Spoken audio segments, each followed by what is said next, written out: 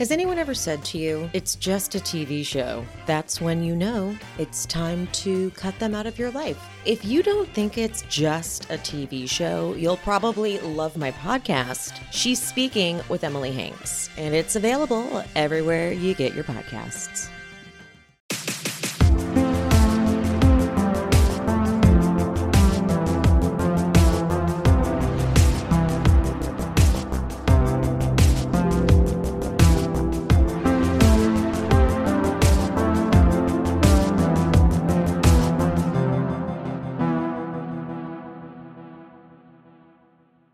Party. All right. Hello, everybody, and welcome to episode number 2 of the Confused Breakfast Podcast. Do you remember the pure joy and excitement of a trip to the local movie rental store as a young kid, the exhilaration of walking up and down the aisles, browsing the names and the artwork, and finally deciding on the movie you were going to take home with you? Yes, it sure is hard to beat the ease of the modern era and streaming platforms where you don't even have to get off your couch, but there was something truly special about making that trip as a child, picking a movie out by hand, and falling in love with it when you get home. On this podcast, we revisit and dissect some of our favorite childhood movies from the movie rental store era to see if they still hold up. I'm your host, Mike Schulte, and joining me for the second episode in a row, my pleasant-smelling co-hosts, Sean Pryor and AJ Vance. How the heck are you guys? I'm a Mitchum man. Mitchum? I'm a Mitchum Mitchum man. Yeah, I put that on my pits, and it's gold, buddy. You guys smell great. Well, thank you. Appreciate that. I mean, that's not just, I didn't just write that on my notepad, like, this is what I'm going to call them today. I'm like, you guys smell really great. Well, that's good. Because I was nervous, I'll be honest with you. Yeah, it's up in the air usually with AJ. Yeah. It is. It's true. You just never know. You know, there are days that you just don't want to do anything, and that includes shower. And I think today might be one of those. Today was about one of those half days. Yeah, the half days. Well, we're sure glad you're joining us. Hopefully, you enjoyed episode 1. Hopefully, you're deep into Halloween season because it is just, buddy. It is so. This is like. It's around the corner right now, and things are starting to feel weird. The veil is thinning. The veil is thinning. The veil is getting so thin, and you know, I was thinking the other day, I wonder what I know AJ doesn't watch Halloween movies until, but you know, I told you last week that Hocus Pocus was on my every year list of movies, right? But then I have some other movies and things that I like to watch, like Halloween 1 and 2, the original. Yep. I always watch on Halloween night. 1 and 2? Yeah, 1 and 2, the original Halloween night. Like when everything's done, come home, it's quiet. And those movies have always been some of my favorites. Like, along with Hocus Pocus, like nailing the feel of Halloween. John Carpenter's original Halloween nothing holds a black candle to it. You know, a black flame candle, if you will. But I also enjoy 2. I enjoy 2 as well because it's so continuous. Yeah, I like sequels that pick up right away. Right. Those are always fun. But have you seen the third one? No, that was the one where he's not even in it. Yeah. Right? I think I did watch it once and I went, I remember. I mean, it's like it's what people say about it, but like when they first watch it, like Mike Myers isn't even in it. Like it's fucking stupid, but it's great. Yeah, so I should add that to the list. You should definitely watch that this year. It's 100% like a fun Halloween experience. Like there's a shot in the movie of kids walking on a hill trick or treating, sun's going down. Oh. And it's just like, that is Halloween. The vibe. Just like in Monster Squad, which maybe we'll talk about someday. Oh, maybe. Where they're walking with Frankenstein, sunset, like on the street, just screams Halloween. That shot in that movie does too. I own this. I might be the only person that owns this. I found a bootleg DVD of every Halloween episode from Roseanne. Oh my God. And if you've never watched the Roseanne Halloween episodes, they went over the top. Roseanne was a huge Halloween fan, and they had some unbelievable episodes back there for TV series sitcoms. I also try to watch the Home Improvement Halloween episodes. That would definitely be it for me. Is that Halloween? That's my TV. That's my TV Halloween right there. Is definitely Home Improvement. That's not that I could call too much out by it, but I just. You know how some sitcoms or some TV shows you just like for The Office, I love their Christmas specials. Right. But when it comes to like Home Improvement, I love their Halloween. Yeah, it's great. Sean's looking at me and you like he's never seen any of those and he does not believe that they're actually Halloween. I believe you. I just don't subscribe to the Roseanne channel. Well, I'll let you borrow. I'll let you borrow my DVD. Once you enlighten us, what are your top 5 Halloween movies? Here we go. Get ready for an hour because You thought you were tuning in for BeetleJuice. one of my favorite movies of all time is Phantasm, and I love the feel of that movie. Halloween 1 and 2. I even like, one of the things I really like watching around Halloween time is actually the making of Rob Zombie's Halloween. Oh. Because it looks like they're having the blast, and it's like being able to see Rob Zombie at work and make a movie, and like all the inner workings of the bullshit of going into making a movie and stuff like that. It's really fun to watch, and it's all on YouTube if you want to watch it. But I also watch like old clips of Halloween commercials from the 70s, 80s, Dude, and are you 90s. serious? Will you send those to me? Yeah, absolutely. I'll just listen to them and like while I go to sleep. And Oh my God, that sounds amazing. It's just like ads for like candy and like ads for movies back in the day. Like Halloween 2 is on there, featured on there. Creepy Crawlers like has to be on there, right? Oh, yeah, like the little 100%. candy machine. It was like the guys' version of Easy Bake Ovens because apparently guys are just dirty assholes who just want like bugs and worms and gross things. But Supernatural is a great show for Halloween for me. I love watching that show. And then Trick or Treat, Mike Dougherty's Trick or Treat from I think like 2000. Is that the one you told me to watch last year? It's a bunch of kind of short stories. Yes. That was incredible. Yeah, I really amazing enjoyed movie. that. And you watched Tales of Halloween too, right? Okay, maybe Tales of Halloween was also what I was thinking of as Yeah, well. Trick or Treat is, you can't get any better for a adult Halloween movie. It's just a compilation anthology. Thank you, of great Halloween stories, and it's probably one of the best. Well, there you go. If you're listening to this and you still got a couple days until Halloween, just add those to your list. You bet. Bam. So, because we're still in October, because we still want to hit them with the bam, that movie that everybody loves, maybe like a hint of scary, but not a Halloween movie kind of a thing, you know? We chose one of my absolute favorite movies. I have this on my list for October viewing usually every year, so it fits in. And we're talking about the all-time classic, BeetleJuice. Oh my God, BeetleJuice. Don't say it. Sorry, I won't say it again. That's fucking close, you guys. That's bad. We'll get into that. Sean, take us down the road. Tell us what we got to know about this movie before we dive back into it. So we got a screenplay by Michael McDowell and Warren Scarron, directed by Tim Burton, obviously. Famous score by Danny Elfman. Production design by Bo Welch and costumes by A.G. Rogers. Burton was working on Batman after the success of Pee-wee, but it wasn't being greenlit. There were just some probably bullshit with Batman, like the property rights and stuff or just the rights. Burton began reading scripts just out of frustration for not getting Batman made, and BeetleJuice is one of them. The script was originally very, very dark.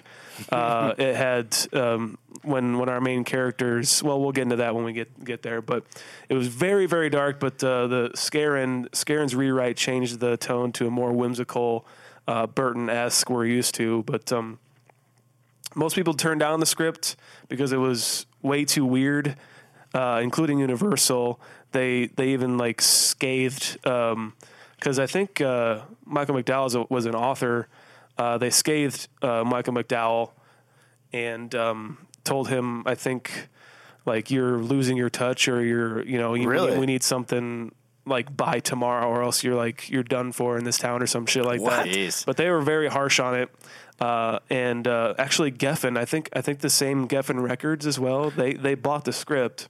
Jeez. And wasn't that what Creed albums came out on? Wasn't that Geffen? I think Rob Zombie was actually on that record. Yeah, there was.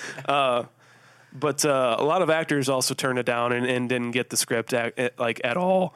But we have our cast of the most perfect cast out there. Like Jeffrey Jones, we don't have to. He's a bit of a pederast, but we don't have to go there in real life. Catherine O'Hara, which we'll get to it, but she's just the fucking queen.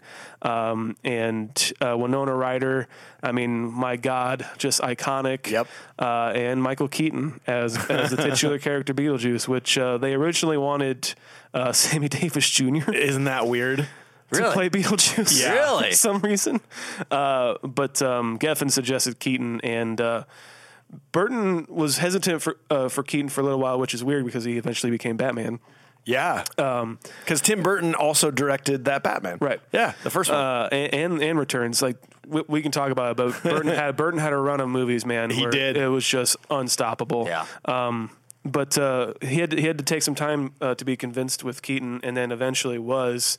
And Keaton was kind of didn't really know where to go because like the character was originally supposed to be like Middle Eastern. Yeah, I did for some read that. reason, and like supposed to take like a lot of forms, like a lot of creatures and stuff like that.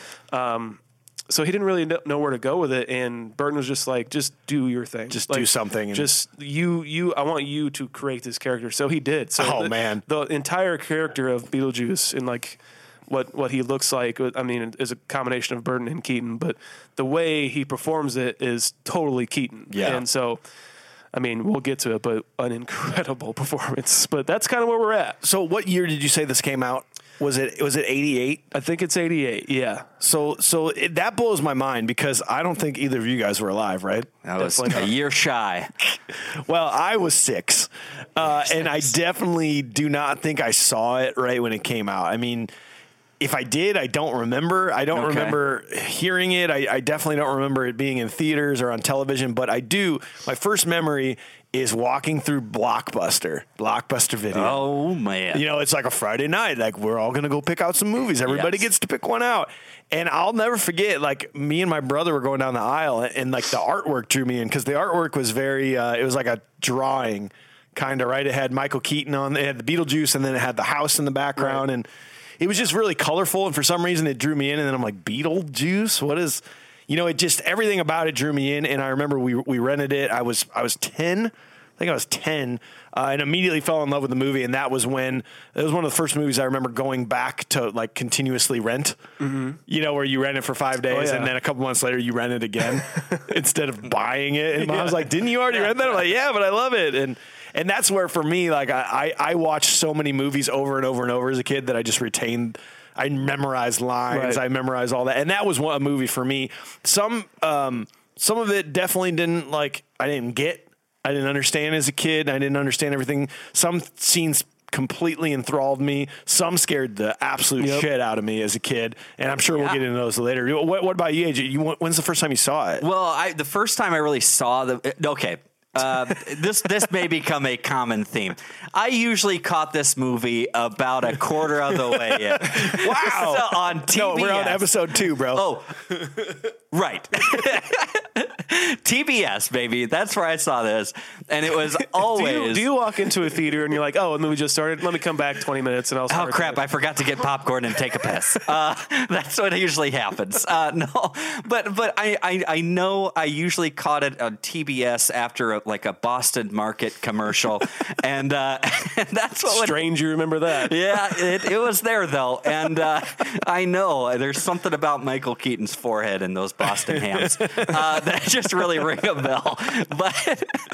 But I do remember it. And again, guys, I gotta tell you, the whole narrative just really shifts if you don't catch the first couple of scenes. I don't understand. It's blowing my mind, man.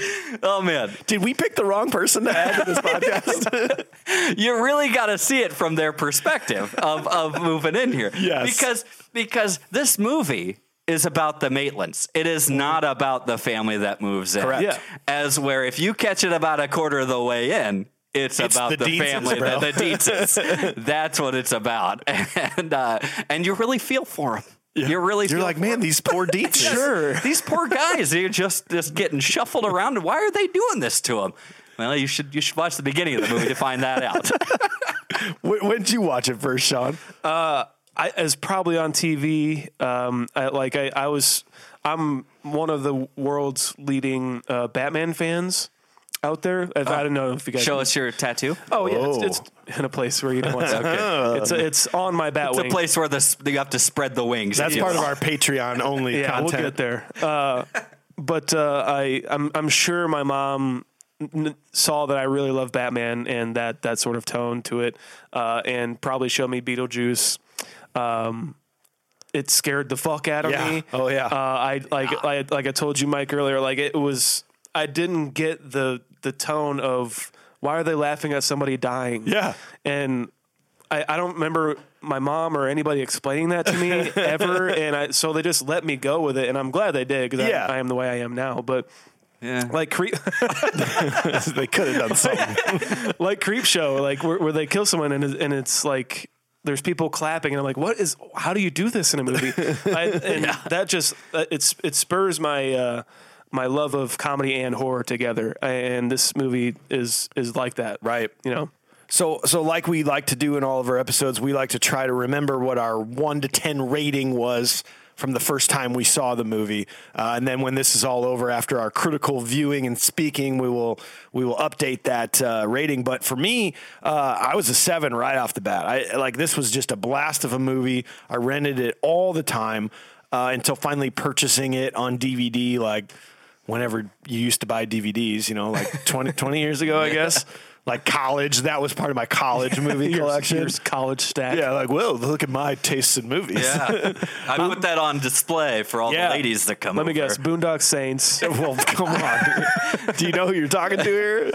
Probably Rocky 2 and 3 and 4, but not the other. No, Fight Club, obviously. By the look in your eye, too, Dirty Dancing. You got to have something. Definitely some Roadhouse in there.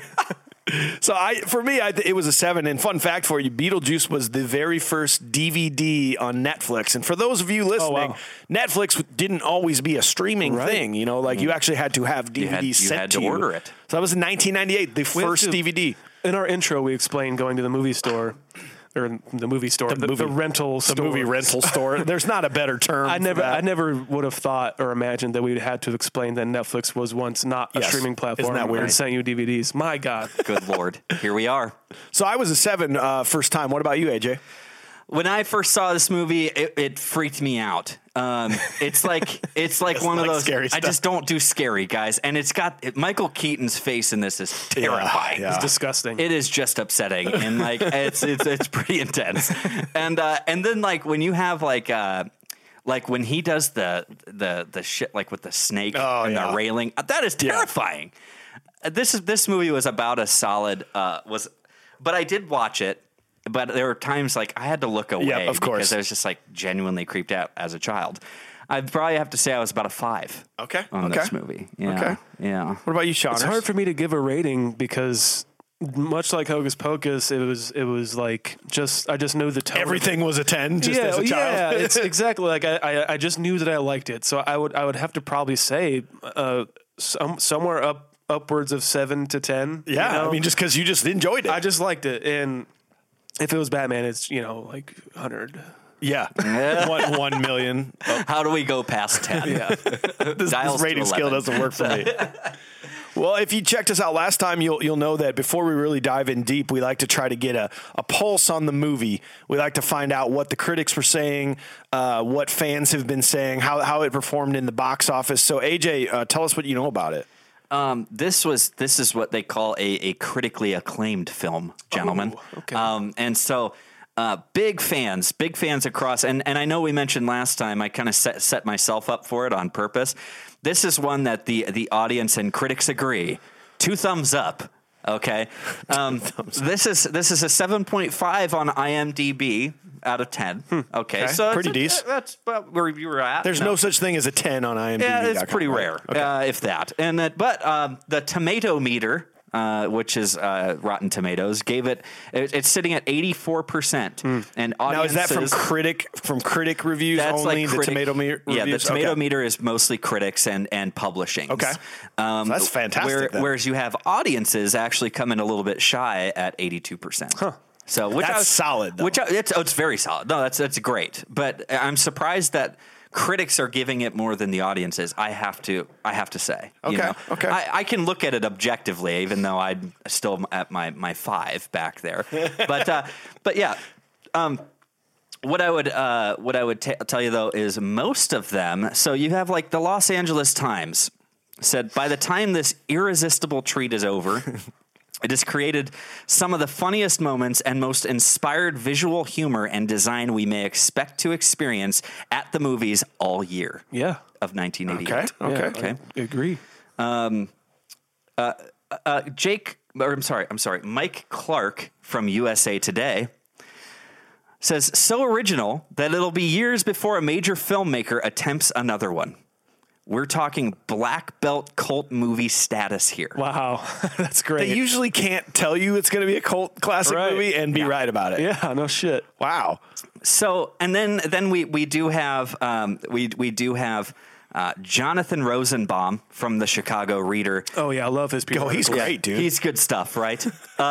Only about half of the disconnected gags and oddball conceits pay off, but their gleeful delivery takes up most of the slack. And he doesn't work at the Chicago. He's no longer employed. Tim Burton had him killed. He disappeared. So then we had some other folks gave a more personal review. And this is probably one of my favorites. This is a 1 star that 10 people found helpful. This is a stupid movie. Done. And comment. And no, I did not like it. Period. They opened this stupid door and there was something and they were not in the house anymore. That could mean a lot of things. These are just words. These are just compiled sentences. Paragraph. After that, the movie got worse. All I kept saying was no more, no more, no more, and hit the road, Jack. Wow. The person with the small head at the end? That must have been the director. Oh my God. Wow. This is One terrible. can eat all the BeetleJuice you want. How can people write something like that? So out of the ordinary and yet be so dumb? It was one of the dumbest movies I have ever watched. And I watch a lot of movies. A lot. Can you imagine having thinking you're going to start to, you're like, I should watch this Beetlejuice movie, but let me check out some reviews first. And then you go, nope, I'm glad I read that. I'm not going to watch it. I'm glad I read that Thank goodness. barely readable fucking review. You struggled getting through that. I did. There's a lot of periods in there. But I think it needs to be rehashed and rehashed again. 10 people found that helpful. It just goes to show, people who are like, oh, Stranger Things, you just don't like joy. Yeah, that's exactly what it is. It's really all it is. It's like that is that, and you know what? That person's really proud of that review. Oh, absolutely. They log back in from time to time, see how many people found it helpful. Yeah, that person in 2005 really gave it the business. Those 10 people validated him or her, and now he's like, I think I'll write a periodical about Jaws now, and how the mechanical shark does not look great. You fucking plebe. You stain. So there's a lot of good. There's even some bad, but it does definitely go to show it was definitely appreciated by critics and audiences together. Just about unanimously. Yeah, seems. Yeah, pretty much. So even the guys, the Chicago Reader guy still gave it a 70 out of 100. Right. Yeah, he's like, that's pretty good. Yeah. So, yeah. Well, that's a good start. That's kind of the opposite of what Hocus Pocus was for the critics. So it is. Let's see if we feel the same way. So without further ado, let's dive into the movie review. Hell yeah. Boom.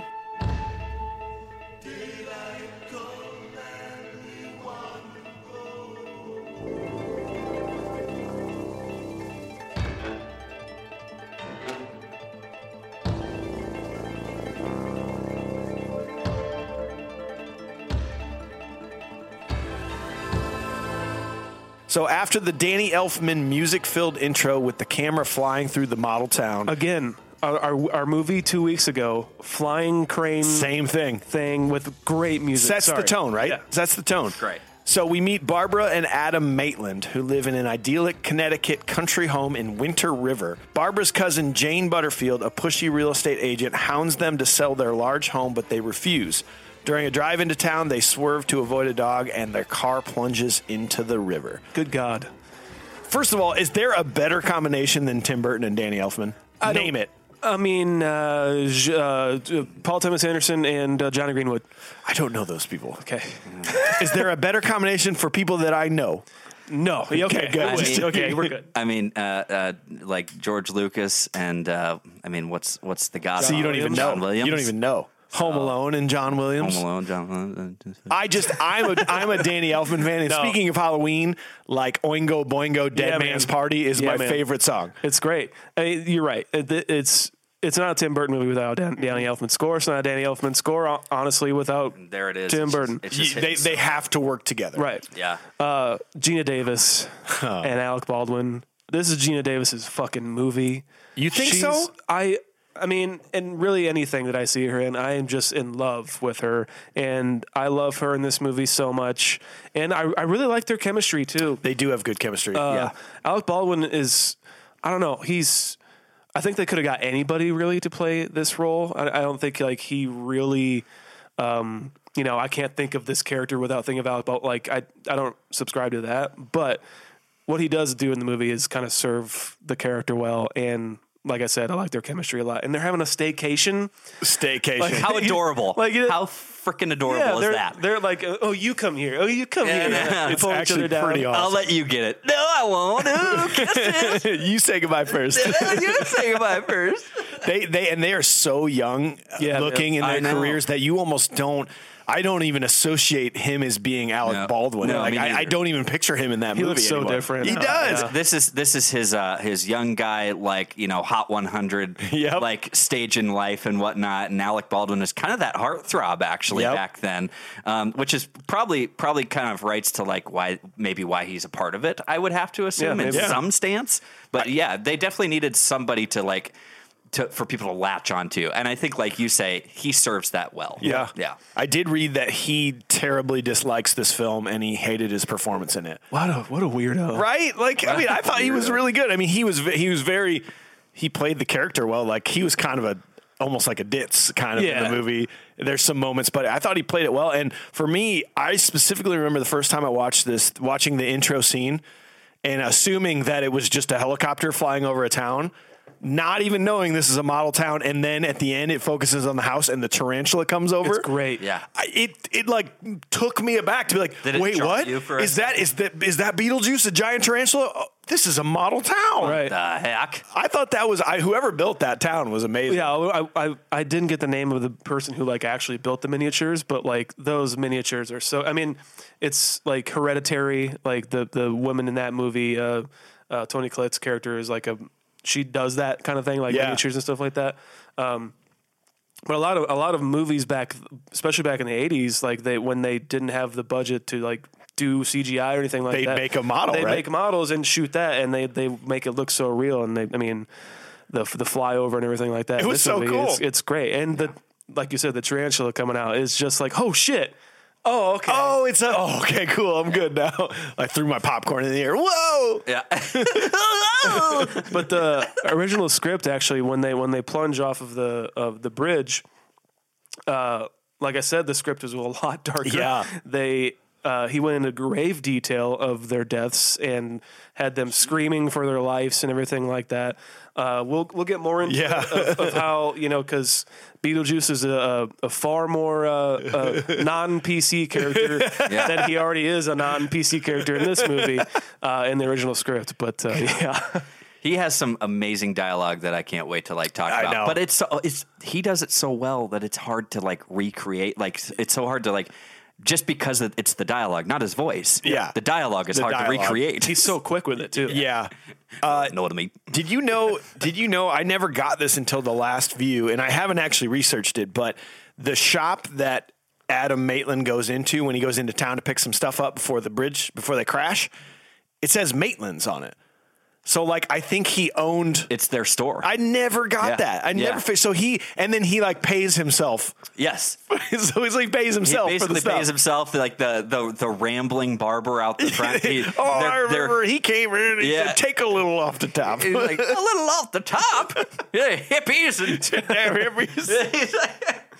That guy was pretty awesome. Yeah. And I do remember upon rewatching when they crash through the bridge, but they're teetering. Yes. There's a dog on the board. Yes. That does not appear to be CGI at all. Like it looks like they literally had a dog sit on the board and teeter back and forth and then the car fell. That is like, again, what a play up on something cute that is just so demented. Hey, man, like I would die for pretty much any dog. I would too. I mean, I would too, but apparently that dog wouldn't do it for them. That goes to show you that Adam and Barbara Maitland are very good people, and they, instead of hitting, you know when they tell you if a deer runs out in front of you, just hit the deer. Right. Take not, the deer, not the Maitlands, else. dude. The Maitlands are like, take me, not the dog. That's right.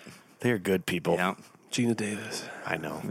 Do you think this is their number? Because like A League of Their Own's my Gina Davis movie. My Gina Davis is The Fly, just because her and Jeff Goldblum were actually dating at the time. Oh, and their chemistry it's probably the most electrifying chemistry I've ever seen, and she is just so good in that movie. Completely overshadows Jeff Goldblum, even though he's doing his Jeff Goldblum. Yeah, I will Chaos tell you, Theory. I have never identified with that character more than the little boy in the women's locker room at A League of Their Own.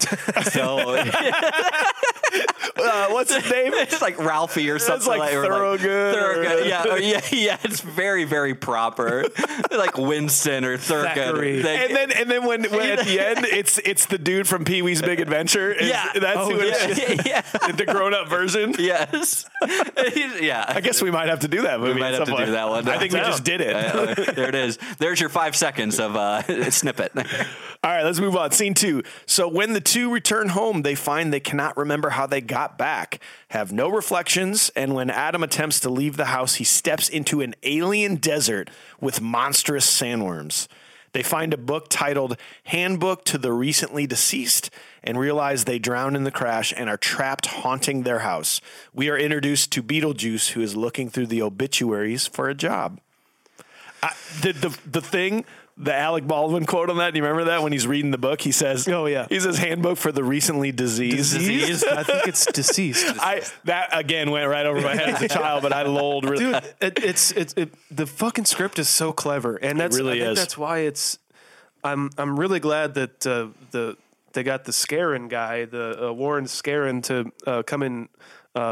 Liven this thing up a little bit, because it totally works. Like, these two writers coming together are totally Tim Burton. Like, totally. I mean, he injects his Burton-esque whimsical things into it. They didn't have to say that line. Exactly. But they did. It was awesome. It's so funny and so clever. Like, little moments like that really catch you, and I love that. I love shit like that. A lot of these movies that we'll talk about in the future is when I was too young to understand some of the jokes, but my dad would laugh at them. Right.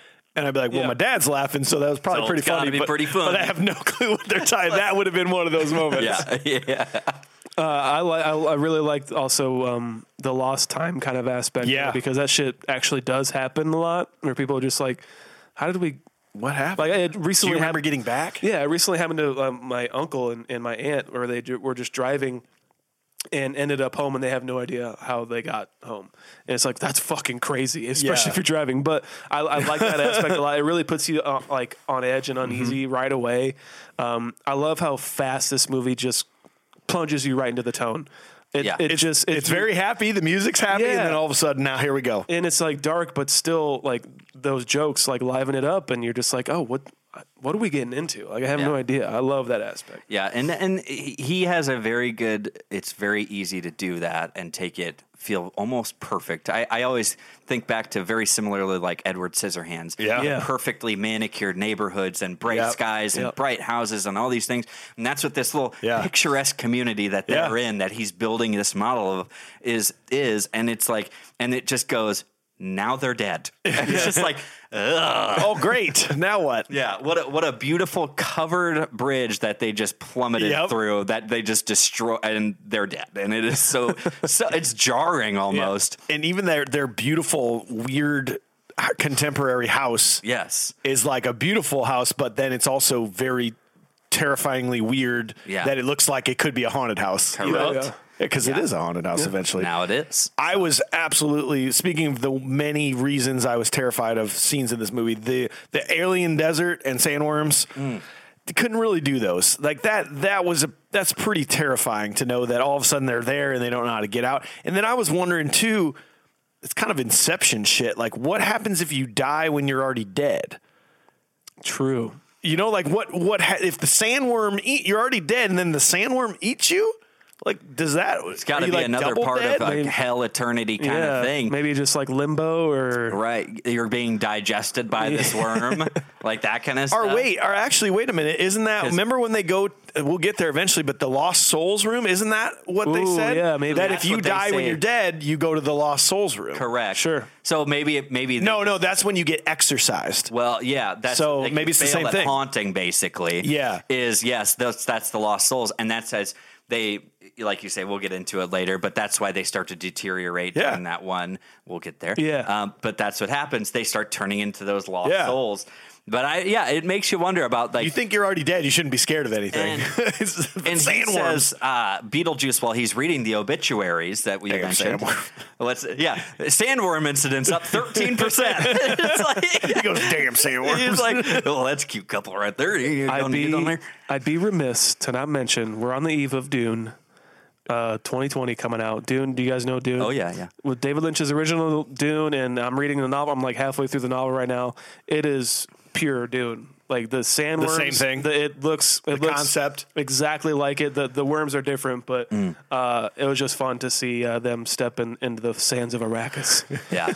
And though it's also the which you kind of mentioned with like the loss of time when so Adam goes out first. Adam goes out first. But he's only there for a little bit. He's there for a few seconds, and then she pulls him back in. You've been gone for hours. You were gone for hours. Yeah. And so there's this time lapse. That is true. That happens when you step into the sand realm. Inception, dude. So, it's cool. So it's interesting. So moving forward, pushy real estate Jane ends up selling their home to the Dietz family from New York City. Charles, a former real estate developer, his second wife, Delia, a sculptor, and his teenage goth daughter, Lydia, from his first marriage. Literally being carried in like the fucking queen she is. It's pretty awesome. And so with her interior designer, Otho, Delia makes plans to renovate the house. The Maitlands attempt to frighten the family away, but fail because they cannot be seen and take refuge in the attic, but not before Barbara has a run-in with a sandworm.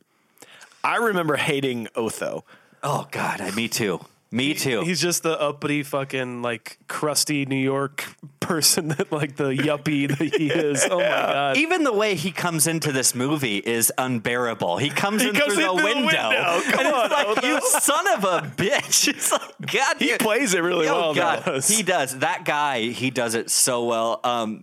I think he has like another like little tiny part. I think it's in like Empire Records. I feel like really? it's him when what's his name? The main guy, Rex Manning, and I think he's like playing this like kind of chubby like effeminate fan. And he's just like and he's walking in. He does this shit so well. And the name Otho too. The Come name on, Otho is just so unpleasant. Like you want to add an R in there and you can't, and it's just. But he's this like yuppie guy. He's their interior designer, and they just start going through and spray painting walls like with they're going to color if their vision mauve. And it's just like Did you know that other people considered to play Otho, John Goodman and John Candy? My God. Could you imagine if two of them had been in that movie too? I would have loved to see. I don't know if I could see John Candy do it, but I would have loved to see him try. Yeah. That's all I would have wanted. Oh my God. 100%. I also love Jeffrey Jones's character where they're they're going through each room and everything like that. I think this is in this scene, but he's like, just leave me this room. Yep. The entire movie, he's just like, I just want to relax. I just want to relax and do my thing and read. Yeah. And but he doesn't know how. That's why I relate to him, because I don't know how to relax either. Yeah. He's doing what he thinks he's supposed to do to relax, like sitting back with his feet up, but he does. But it looks really awkward. He doesn't look comfortable trying to be comfortable. And you remember he looks out the window with binoculars, but he sees a roof. He goes, "Ooh, bad roof. We need to fix that roof over there." Because he's a real estate developer. He's a real estate developer. The moment he looks out the window to see birds, he sees a building he might want to try to sell. And I relate to him so much in this movie. Perfect still shot of a bird. Yeah. No, and he looks out the window and it's like a vulture. Catherine O'Hara, maybe as the mom, maybe the most underrated female comedic actor. She's so good in the world. So oh my, she's so funny.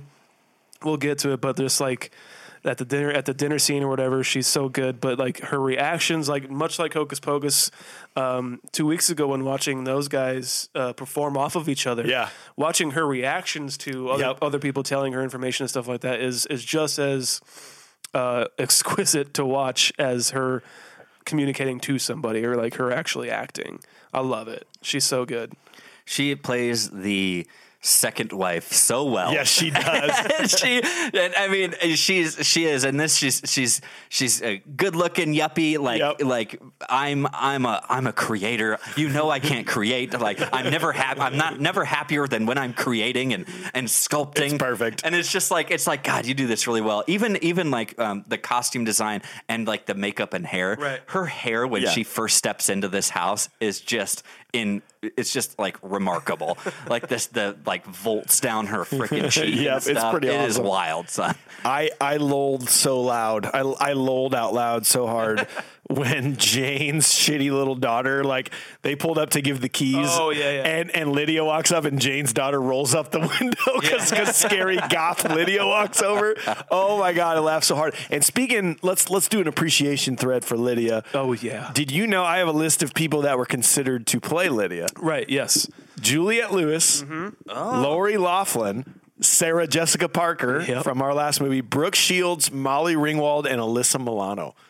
Wow. But I think some of them would have worked, but yeah. I mean, our princess, you know, she's I like love her. Like she's kind of having a renaissance as well as Keaton. Yep. In today's age, and I love the work she's done, and I love the work she's doing now. She's fantastic. I think I'm in love with her. Yep. Yeah. Yeah. Winona Ryder, like this is definitely like I feel like it's just the start of her presence, of what she just made her presence in the movie world. Very, very like it's like even her role in like Edward Scissorhands is dark, even though she's a brighter character. Yep. You know, but she plays it her way and it's done really well. And then this, obviously, it's just I think it's like a perfect casting. Yep. Yeah. Yeah. So. The whole movie in general was perfect cast for me. Yeah. Yeah. Same. Yeah. Huge cast. Huge cast. All right, so moving on, the Maitlands see an ad from a specter named BeetleJuice promoting himself as a bioexorcist. Lydia tries to get into the attic, but the Maitlands stop her. Consulting the handbook, the Maitlands open a door to the netherworld and discover that the afterlife is structured according to a complex bureaucracy. Yeah. Their caseworker, Juno, informs them that it is for them to get the deetzes out if they want them gone. The two inquire about BeetleJuice, and Juno explains he was her former assistant who became a freelancer and advises that he is a troublemaker and not to be trusted. He is currently sleeping around in the cemetery in Adams model town. Dude, let's just be honest here. Michael Keaton, when he first comes on the scene in that cowboy commercial, and he's on the I got you better. I mean, like, what an introduction! You're like, this. I don't understand. The first time you saw this, you're like, I don't understand what's happened. Like, who is this guy? And but like his I thought that was the start of like Michael Keaton's really big heydays. Oh yeah, because then he went on to so many different things: Batman, Dream Team. He did all that stuff. But I read also that this is Michael Keaton's favorite film that he's done, and I heard that he ad-libbed pretty much everything because they're like, we don't really know who this guy is supposed to be. Just go for it. He like created a character essentially. And didn't you say like he only appeared in 15 minutes of the film? I think it's approximately like 17 and a half minutes is like the official. I think that's what I read. But and this is our first introduction of 17 minutes of an hour and a half movie. Like whenever he's on screen, it's just an injection of cocaine. Man. Oh yeah, it is. It just electrifies the entire film, and that's hard to do as a performer. Like I can only imagine how much fun that would be to be around, to even like play off of that, like to be Gina Davis or Alec Baldwin. Like, we don't know what this guy's doing. We have not on this level whatsoever. It's like coming into a party like really late and everyone's like really drunk and you're just kind of getting started. You just got to try to catch up somehow. It's like that. Like I'm not on anybody's level right now. I need to step it up. I like you say. I wish I could recreate like his quotes. I wish I could recreate his dialogue and everything. But that guy, like you say, the way and I do want to hear a little bit more actually about how could he have been more raunchy? Was he written more raunchy? Originally, because we'll get to it. But when he like wants to marry Lydia, later on in the film.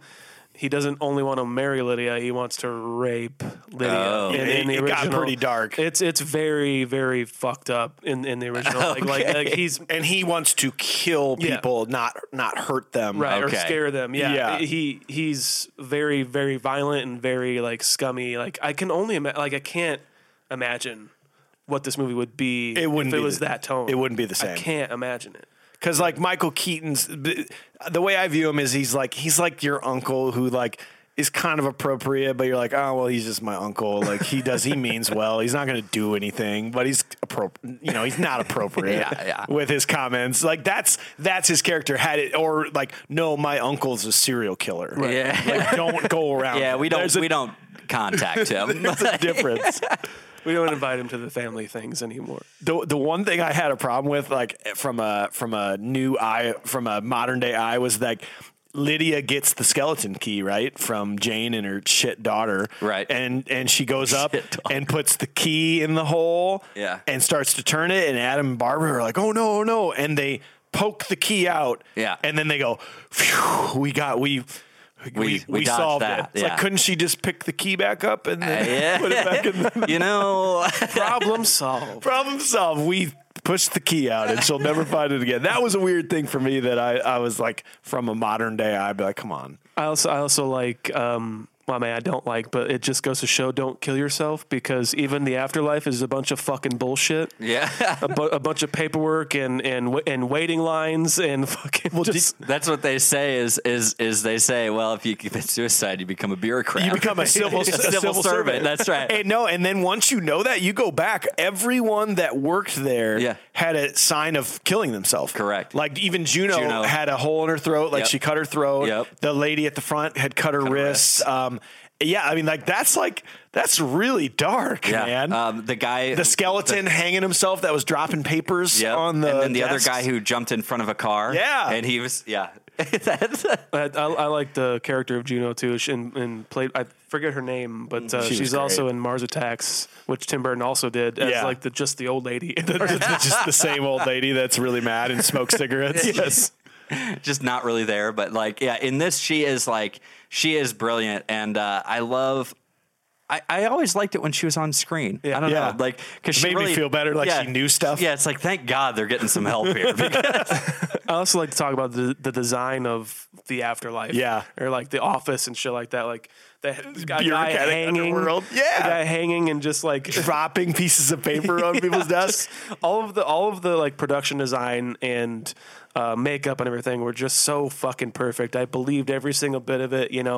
I was totally into this world from shot one of just like a wide shot of this office. And why are people different colors? I don't know. Why are people green? That was sort of weird. Yeah.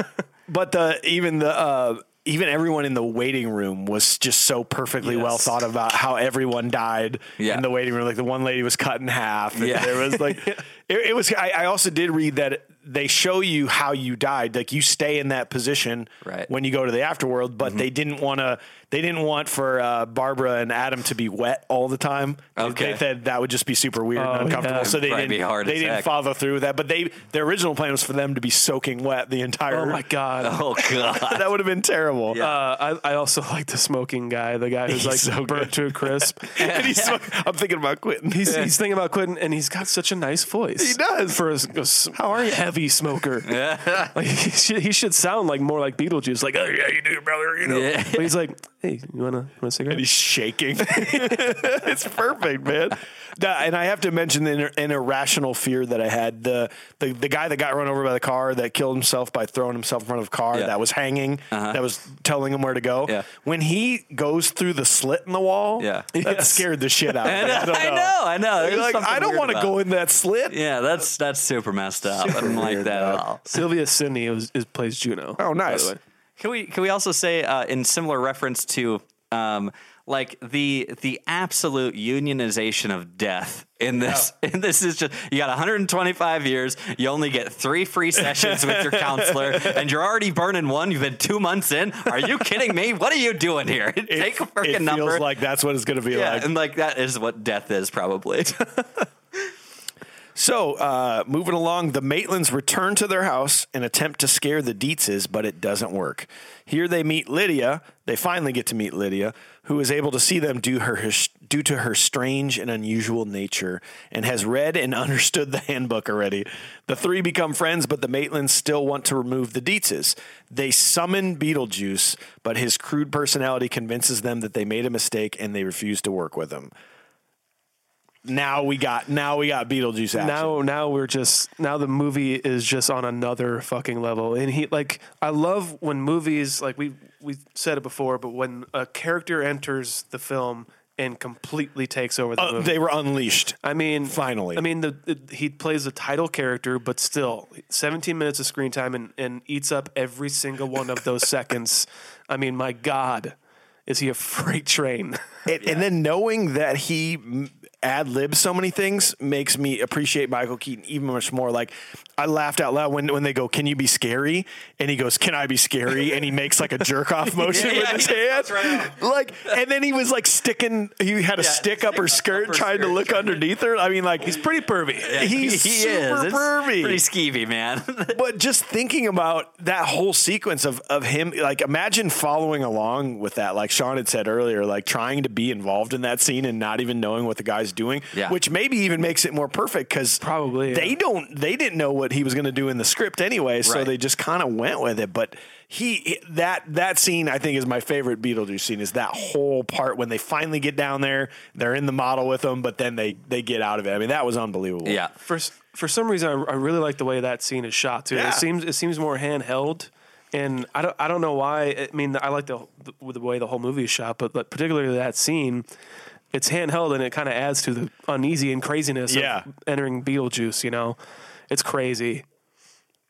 The quote when after they're doing that, and he's just hitting on Barbara the whole time, and just pissing him off, and it's just like he's like kissing them both, and he's just you like, love me, you really so do. Heavy. Oh, you love me, you really do. You're going, and he's just like, and like they say, and Adam is just like, it goes back to his like, well, I mean, if you're it's like he's talking to an exterminator or something like that. He's like, well, what are your qualifications? And he said, and Beetlejuice says, oh, well, I attended Juilliard. I'm a graduate of the Harvard Business School. I traveled quite extensively. I lived through the Black Plague and had a pretty good time during that. I've seen The Exorcist about 167 times, and it keeps getting funnier every single time I see it. Not to mention the fact that you're talking to a dead guy. Now, what do you think? I think I'm qualified. Unbelievable. Getting funnier every single time. And he yells, it gets funnier every single time. It's wild, man. It is a pretty funny movie, though. No, and then, of course, my favorite quote of the entire movie, when they pull back out of the model and he's by himself and he kicks the fucking tree. Nice fucking model, and grabs his crotch. So like then I think the first time I did rent it, so I did see that, and I remember immediately like going, oh shit, like that was one of those rare, there's only a couple movies from back then that were PG that had a F-bomb in it. And my mom immediately like ears perked, like, what was that? I go, oh no, it's okay, everything's great. It's just Beetlejuice, Mom. It's just that's funny, right? My dad's holding back laughter to try not to laugh at that. Like that is classic, that he kicks the tree. Yeah. It's this nice fucking model. And then I like that about the next shot though is Adam putting the tree back in. His model again. Yeah, there's little details like that, man. It's so good. So, and one of the things too that I definitely did not get, that went over my head from this last scene, was when they go back and they're trying to scare them. The Dietzes. Oh, with the ghost cloth or whatever. Is that They were wearing the sheets and stuff, and Lydia's lying in her bed, and she's hearing that they're making ooh. They're making, how could he and she love thinks that they're woman? having sex.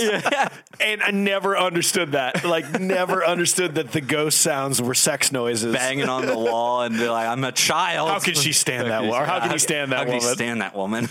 I also love they're like, you can see us, like, to Lydia, and she's like, well, yeah, well, I don't know why they can't see us. It's like, well, they tend to X out the strange and unusual, and I myself strange and am unusual. strange and unusual. Oh my gosh, she's so perfect. Well, you're not going to be love her scaring so much. You're not going to be scaring her tonight. She's in bed with Prince Valium. Prince Valium, yeah. Like, and you're like, who's Prince Valium? And I always wondered if that was a reference to Spaceballs or Spaceballs was a reference to that. Actually, what was first? I don't. I think it was Spaceballs was probably first, actually. Yeah, no, Spaceballs was like 87, so the BeetleJuice was after. Okay, so that's. You think it was a reference? I feel like so maybe in this world they saw Spaceballs. Oh, and there's that joke. Okay, huh? Prince Valium. So all right, we might have to add Spaceballs to our list for I a don't future know how episode fucking powerful Polaroid cameras were back then, but she can snap those motherfuckers off like it's nothing. I know, dude. She's like a 6-gun shooter. It took like 20 minutes for one to print for me. Zoom, zoom. And she's taking the same photo, so really, like. And how good can your eye really be with a veil over your face like that? I mean, come on. Like when she's outside shooting and come on. Now, hey, you're talking about Sean's girlfriend here, okay? Sorry. She's an artist. You're Easy. You're right. She's an artist. All right, so the Maitlands attempt to frighten the Dietzes at a dinner party, but their actions only amuse them, and the Dietzes search the attic, and Otho takes the handbook. BeetleJuice manifests as a monstrous snake and attacks them until the Maitlands order him back, where he finds Dante's Inferno room. Juno summons the Maitlands and reprimands them, as their subpar hauntings and summoning of BeetleJuice are providing proof of the afterlife to the living, and orders them to get rid of the Dietzes. The Maitlands return right as Lydia is going to bring BeetleJuice back. The two cannot bring themselves to scare Lydia and decide to allow the family to stay. Okay, so the dinner party scene is talked about, and because of the song Deo. Yeah. By Harry Belafonte. No. Harry Belafonte. Harry Belafonte. Yeah. Banana Boat is the song Deo.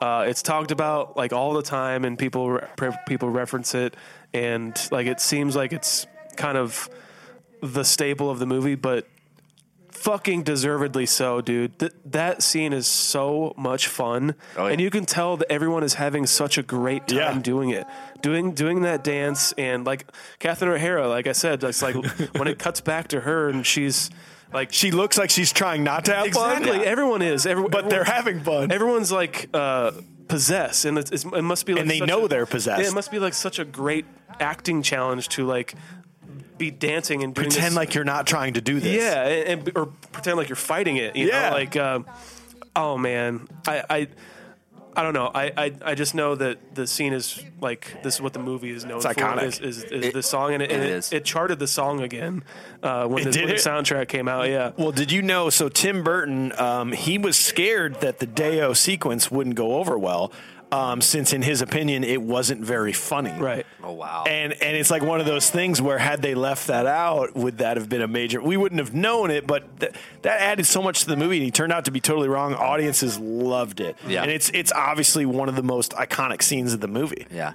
Harry Belafonte is a kind of reoccurring theme throughout the film. He's listening to in the very beginning. Yep. Adam is. Oh yeah. He's listening to Harry Belafonte in there. That's what they listen to when they're doing things, and like he's humming it to himself all the time. And really? Like, yeah. And so then it reoccurs, and then it gets brought up in the biggest way with this dinner party. And I got to tell you, even before those things turned to hands, that was terrifying. And that was terrifying. I didn't even know what the heck they were eating. Those are not shrimp. Those like prawn things, and you're just huge. Like, dude, those are that looks disgusting. And then it kills you. Yeah, and then it just sucks your face in like freaking from Aliens or some shit.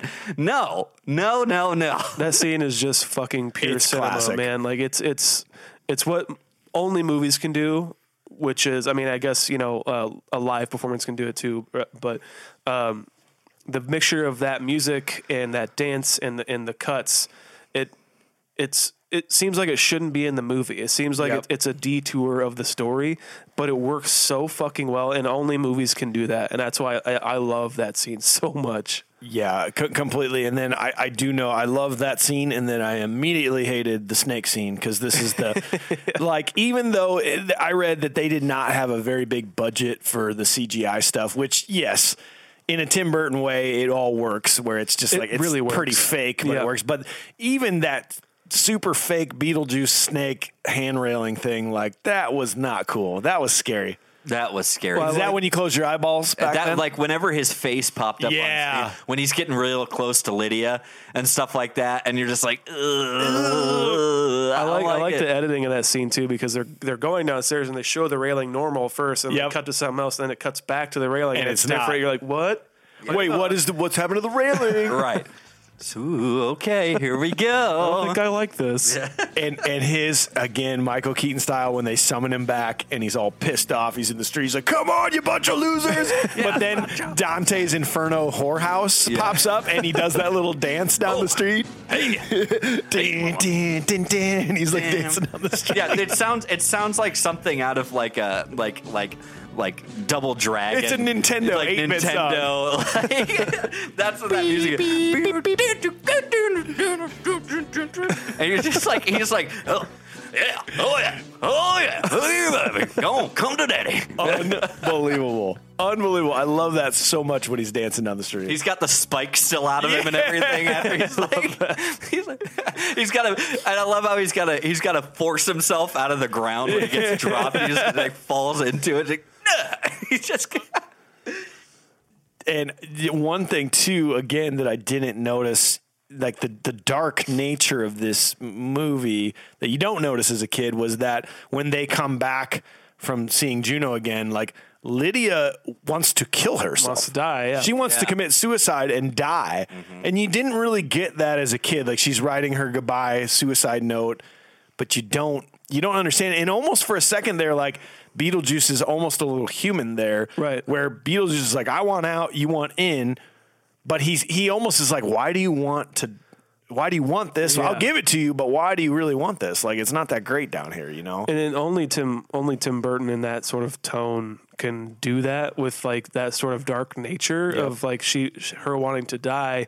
But then, like we've been saying, showing like the bullshit bureaucracy and the craziness and whimsical of it all, it works. The darkness of that works for some reason very, very well. Yeah. Within like the comedic and horror tone to all of that. Yep. You can tell, like, Lydia is like, you could tell she has this depression and everything, but at the same time, it's almost like they are like really yucking her up at that moment, because she says, I am alone. Scrap that. Scrap that. I am utterly alone. Yeah, exactly. Yeah. By the time you read this, I have fallen, plummeted. And it's almost like kind of poking fun at her, or like in a weird way, the teenage angst. Like, I hate my dad. My life sucks. Yeah, it's like, it kind of takes us back to like, because there were times like when you're a kid, especially, that you're just like, this is the worst, and how could life get any worse or even better, or like, what's this? And you want to make it more dramatic, and you want to have that attention, and like, but she's writing it in, and it's hard to take her serious when she keeps rewriting it rather than, it's making suicide ridiculous. It kind of is. And they continue, like we said beforehand, to, if you do that, you get the worst shake of it all by becoming a civil servant. You don't want this, Lydia. You don't want that, Lydia. So obviously, moving into our last couple scenes, everything could have been great. Like, we could have ended the movie there and everything was great, but we got to have a final climax. You bet. Charles has the idea to turn the town into a tourist trap themed around the supernatural, and convinces his former boss, Maxie Dean, who was Robert Goulet, to visit. And Maxie demands proof of the supernatural. Using the handbook, Otho summons Adam and Barbara, but they begin to decay, and he realizes what he thought was a seance was actually an exorcism. Right. Lydia asks Beetlejuice for help, and he agrees on the condition she marry him so he can be freed to enter the mortal world. She agrees and summons him. Beetlejuice stops the exorcism and disposes of Maxie, his wife Otho, and then summons a ghastly minister to wed Lydia. The Maitlands intervene before the ceremony is completed, with Barbara riding a sandworm through the house to devour Beetlejuice. The Maitlands and the Dietzes agree to live in the house in harmony, and Lydia becomes more socially adjusted from her friendship with them as she attends school. Meanwhile, in the afterlife, Beetlejuice impatiently sits in a waiting room waiting to be called in. Maybe when Lydia summons Beetlejuice Yep. by saying his name 3 times, perhaps arguably the best showtime ever uttered on movies. He sits back when she says it once. Yeah. And he goes, he dusts off his suit when she says it twice. Showtime. Oh my God. It's better than Jim Carrey is what you're saying? Oh yeah. Okay, good. I'm just want to check. Better than fucking Al Pacino, Robert Yes. De Niro. Like, I think there's actually a supercut of people saying Showtime in movies, and his is the best. I think. Like Tom Cruise running in movies. That's a really good one. That was them getting old was. I did not like that. That's the scariest part of the movie. I hated that, man. And this is shows how fast this movie moves. Yeah. Like I realized about halfway through it, like when we were rewatching it, I was like, gosh, it feels like it's almost done. Right. And it's like they skipped. It's done. And it's like if you feel like, did they skip this? No, they didn't. They didn't skip this. This movie moves so fast from point to point to point. And fucking Otho, that son of a bitch. That fucking son slimy of a bastard. that fat chub boy, and I love it when he says, "Where are you going, big boy? We're about to have some fun." He's just like, Because you're actually like, I like you, Beetlejuice. Thank you for taking care of Otho. Exactly. And when he points his finger, he goes, "Pew!" And he shoots his clothes off, and he puts him in that leisure suit. Oh, that is great! Like some sort of bad Elvis impersonator or some shit. So good. And again, when Michael Keaton is amongst these actors who haven't been amongst him yet, he completely commands the fucking screen. And they all shut up. And I know it's like part of the story. Yeah, of course. He shuts them up literally, but I would only, it's like that friend who's just got such a huge personality, you can't get one word in, I think we all have, I don't know who it is, I'm not naming names, but I think we all have that friend where it's just like, God damn, dude, you're such a huge personality. Like, I can't even talk. I don't have any room to do anything. That is Beetlejuice for sure in the movie. That the little priest guy fucking scared me too. So funny. Especially it's a creep, man, and especially like even the when he poofs at the end and goes away, like even that was weird, and the way the fireplace was shaped scared me. That was a weird part for me too, because that fireplace completely changes like that, and it literally does like change worlds. It like does. It's weird. It's like you just changed this entire set by doing that thing, and it's very creepy when that happens. And I like you're saying. There's a part where they start trying to say Beetlejuice again, and like when Adam's jaw falls off, and you're like, "Oh no, what's happening?" And she gets a metal clamp over her mouth. It like builds tension, but in such a comedic way. Yeah. Where, like I think he puts a zipper over him first, but then she unzips and then it. he just clamps a steel thing. He like fastballs a metal thing at him. And he's like, "Do you Beetle? No one says the B word. He's like, do you take her?" And he's like, and then he steps away and he has this little pep talk with himself. Well, do I really want to do this? You really want to do it? I mean, that means we'll make commitment and everything. And he's just like, okay. He's like, yeah, I do. Get on with it. Why did that scene stick out to you, AJ? No idea. But then the other part when he's like, the ring, and he's just like rifling through his shit. Oh yeah, so he can hold this mouse. Yeah, and he's like, oh, hold on, that. And he's like, he pulls out the finger with the ring on it, and he's like, doesn't mean anything. She meant nothing to me, baby. He just pulls the ring off and puts it on her, and it's just like, man, so clever, man. All really these quotes for 15 minutes of screen time. Yeah. It's unbelievable. There's some more people that were also considered to play Beetlejuice. Did you read about these? Sammy Davis Jr. was the original choice. I think so, yeah. So listen to this list. You ready? Arnold Schwarzenegger, Robin Williams, Okay. Dustin Hoffman, Christopher Lloyd, Jim Carrey, Tim Curry, Jack Nicholson, Bill Murray, Robert De Niro, and John Cleese. Man, You imagine how terrifying some of those would have been? Right. Tim Curry though is probably the closest who could maybe do it. Even like Christopher Lloyd, maybe? Christopher Lloyd would have been terrifying. Yes. Dustin Hoffman could have been insane. I mean, think about Hook. He transformed in That's Hook. true. He could do something like Beetlejuice. But yeah, that's Christopher Lloyd. Even that unbelievable list, like Michael Keaton's still the man for me. Oh, Like, yeah. Oh yeah, Like don't change it. When we say with Otho, like I could have done. I feel like they could have done better with Otho, maybe, but with Michael Keaton, no. Like that, they did good. That was the choice. Imagine Arnold Schwarzenegger as fucking Beetlejuice. No, What in the world? I can't. That doesn't make sense at all. It's showtime. It's showtime, baby. There is some humanity in this scene when they're doing what they thought, like you're saying, like what they thought is a seance, and it actually becomes an exorcism. Yeah. And like you really start to see that they're not terribly shitty people. Like he's like, Otho, stop. Yeah. Like, what do you do? You stop it. This is You not cool. gotta stop. And he's like, I'm sorry. I didn't realize, like, I can't, it's done. I can't do anything about this. And like, you're just like, it feels pretty defined, like, oh, this is bad news. Shit, they didn't know what they were doing. Yeah. Well, and even Beetlejuice didn't have to save the Maitlands, That's very true. but he still did. He still stopped the exorcism. So that maybe maybe we got to give him a little bone there. Like, hey, thanks Yeah. for doing that. He's not all bad, but he did have something to gain out of it. Which Yes, is like he did. True sociopath. Yeah.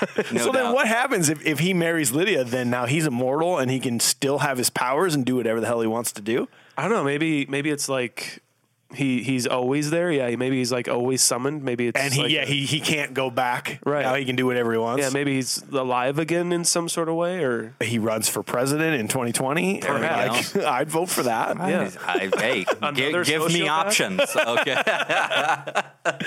Well, and then of course, like we talked about it in Hocus Pocus, the taking our issue from the beginning and bringing it back is wrapping it up in a little bow. Real Estate Jane made that terrible comment about how this is such a big house. This is such a big house for someone without kids. And they're like, really? We've been trying to have kids. We want to have kids. Like, great, terrible comment, stupid Jane, with your dumbass little kid that rolls up the window. But here now we have Lydia. Lydia is now essentially kind of their kid. And the house is full and it's lively. And like, we've resolved that. They've always wanted it. And here it is. I always thought, I thought very darkly about this for some reason. I thought Lydia died or something I did like too. that. Yes. And Because so, why was she floating? kind of correct. thing? I was like, well, she doesn't have the powers, but I guess they could do that with their powers, I guess. Maybe. Right? And then but I was like, it's like, I thought that they were saying, yeah, it's okay. You did good at school. You can use your powers. Oh, okay. That's what I thought it was. Yeah. And like that. But then I was like, I realized like, well, she's at school. She did say hi to people. Like, I don't know. No, I thought that too. I was actually rewatching it this time, surprised that wasn't the way it is. Like I truly thought like she was dead by my memory, and then when I saw her like interact with people at school, I'm like, oh shit, she did survive. She Okay. can't be a ghost. Yeah. She's at school. Why would she go to school if she's a ghost? Yeah, fuck that. Yeah. But she's clearly got friends. She realizes life is worth living. Right. Exactly. love it. That's the big thing. Well, there we are. That's the finale. Other than the beautiful that scene that was not supposed to happen with Beetlejuice at the end, getting his small head from the. he's got number 8 trillion, and the guy next to him's got 3. And it's his reactions in there when he he looks at this long ticket he's got, and then he looks up and he goes, bing, to 3, and he's just like, and he looks over and the witch doctor has it, and he's like, oh crap, it's the king. And he And he just drops it in his lap too. his lap. And he's just like, and he looks, he's like, yeah, well, I'm that's me. next. I'm next up. Oh, good thing too. I got a photo shoot for GQ coming up in about an hour and a half. He's like, they've been trying to get me for years, but I just keep turning them down. AJ's got it. I think I know what your Halloween costume is this year, Hell man. yeah. So everybody's dying to know. We've rewatched it. We've rewatched it with more of a critical eye, a more mature eye, a 2020 eye. What is our rating now compared to what it was as a little kid? I was a 7 as a little kid. I have also, just like Hocus Pocus, I have increased. I am an 8.5. Nice. I still love this movie. I can still watch it. It holds up well. And Michael Keaton, the cast of this movie and how good they are in it, especially Michael Keaton, I'm just in. I'm a fan. I love Beetlejuice.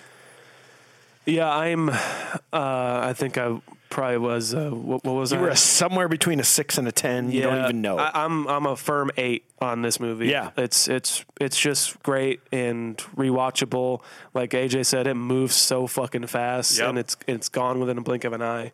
The performances are all amazing, and you can't get much better set design, and everything that goes into making a movie is displayed and over or very, very glossy and very huge in this movie. And it's great for that.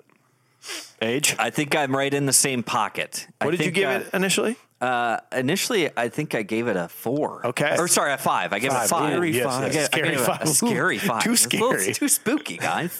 And so but the spookiness kind of goes away. I can watch it now. It's kind of like there's those little things that you just couldn't watch it. You found like you kind of convinced yourself. I didn't look away because of that. I looked away because of like I saw something else. And so, but yeah, so. I think I've rekindled. I've matured, if you will, and I think I've got to give it a solid 7.5. Okay. Yeah. Nice. Increased. I like that. Yeah. So that's me. 7.5 nowadays. Well, thank you, Tim Burton, for your work. Thank you. Let me just pull up his run here. Oh, yeah, because you said this kind of started his run. So yeah, I mean, this is like kind of started his run of great movies. So BeetleJuice, Batman '89, Edward Scissorhands, Batman Returns, Ed Wood, my favorite Tim Burton movie of all time, Mars Attacks, Sleepy Hollow, and then he starts falling off. I know you guys are fans of Big Fish, right? I did like Big Fish. I actually haven't seen it, so I don't know. What? But he does Planet of the Apes. Okay. You know? What about Nightmare Before Christmas? Is that before all this? Well, he didn't direct it. Oh, okay. So, I think it had to be somewhere in like Batman Returns-ish area. But and then he falls off just a beat. I mean, in my opinion, Corpse Bride, I mean, people love that movie too, but Charlie and the Chocolate Factory, not a hit. Sweeney Todd, Dark Shadows, Frankenweenie came back a little bit. Okay. And now he's doing like Miss Penregrine's Home for Peculiar Children and Dumbo. And then always been rumored to do Beetlejuice too, and that's next on his list that I got. But they've been talking about it, but well, never say never. Never say never. We got a Bill and Ted too, so That's true. well, that's from the same era. Yeah. They can't have Beetlejuice as like the main character. Because the heart of the movie is the Maitlands. Yes. You know? So it's got to go back to that. It's got to have something to do with that.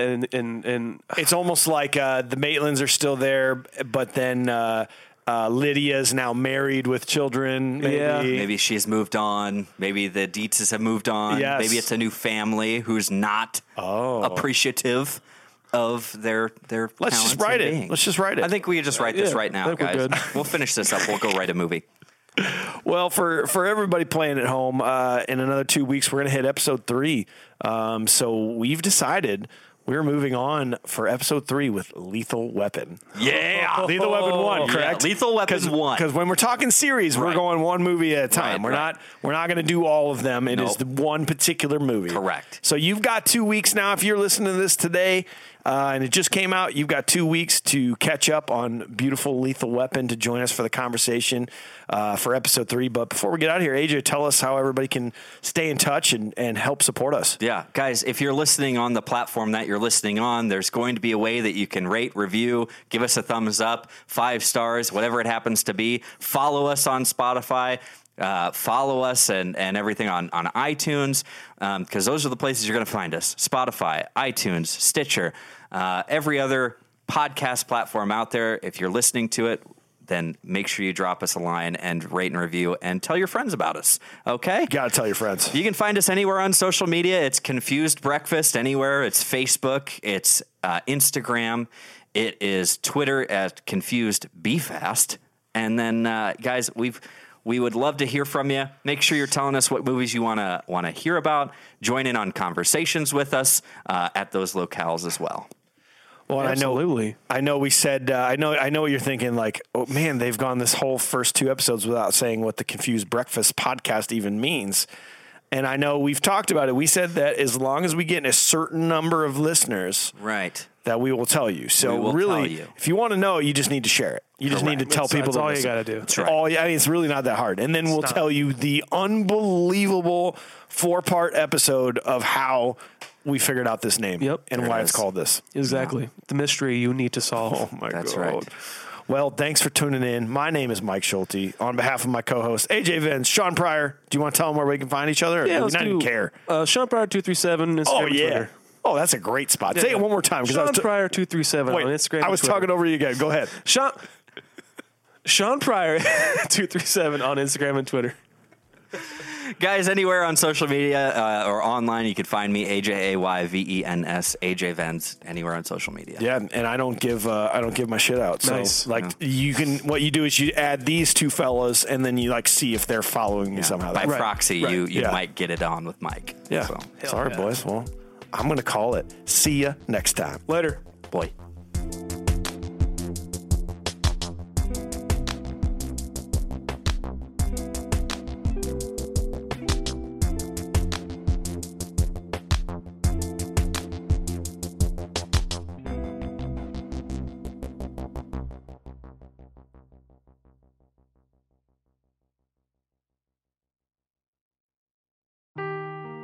Seeking the truth never gets old. Introducing June's Journey, the free-to-play mobile game that will immerse you in a thrilling murder mystery.